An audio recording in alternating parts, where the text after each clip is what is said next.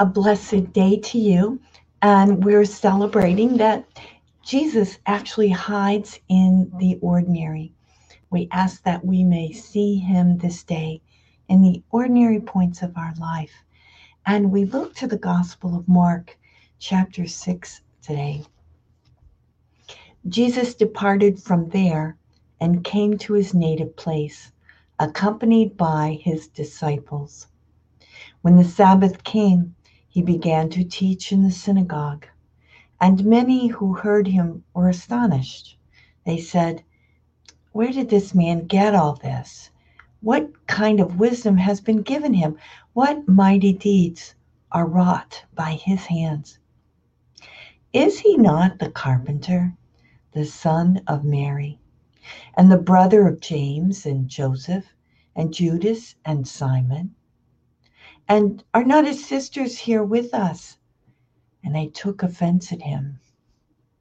Jesus said to them, "A prophet is not without honor except in his native place, and among his own kin, and in his own house."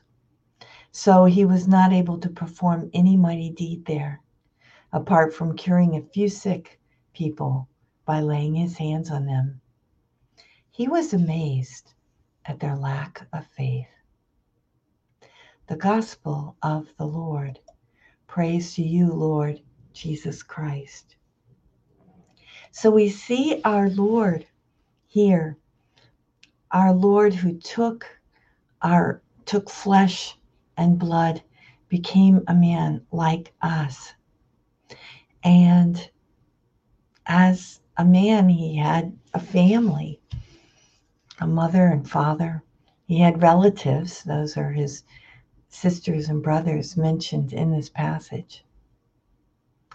And the people, his neighbors, couldn't get their heads wrapped around the fact that all that Jesus was doing. And their lack of faith hindered him in doing what he does best, in healing. We too, my brothers and my sisters, sometimes we are scandalized by the ordinariness of God. We don't see him present. And so we chalk it up all to coincidence or this or that. No, it's really a God incident. That's what it is. No coincidences. A God incident. And God is present in our life. Do we see him? Do we welcome him? Do we embrace him and ask him that we may truly see?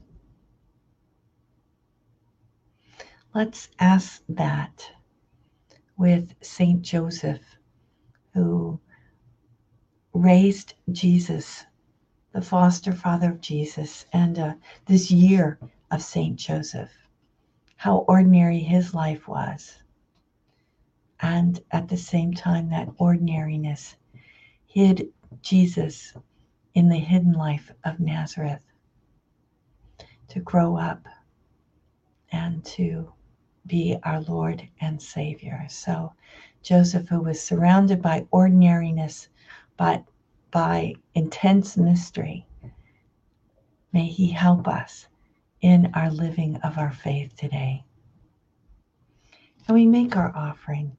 Divine Heart of Jesus, I offer you through the Immaculate Heart of Mary, Mother of the Church, in union with the Eucharistic sacrifice, my prayers, my actions, my joys and sufferings of this day, in reparation for sins and for the salvation of all men and women, according to the special intentions of our Holy Father Pope Francis, in the grace of the Holy Spirit, for the glory of the Heavenly Father. And we pray for vocations. O Jesus, eternal shepherd of our souls, send good laborers into your harvest. I can see that Annie's here, and Huma, and Margaret, Carmen, and Yvette, Charlene. We pray for you and for all your intentions. We're praying especially today for Shelley. They've found more lesions. Her cancer has metastasized. So we pray for her in the treatment she's getting. And we pray for all her doctors. We pray for all of you.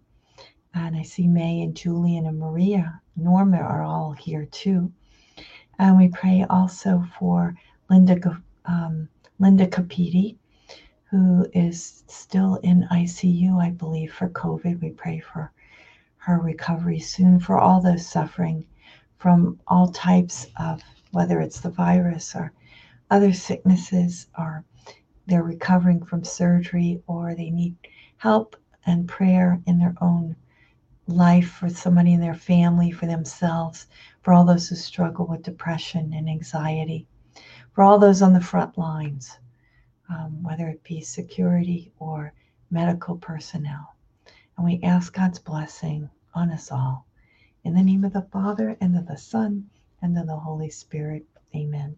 May your day be blessed wherever you are.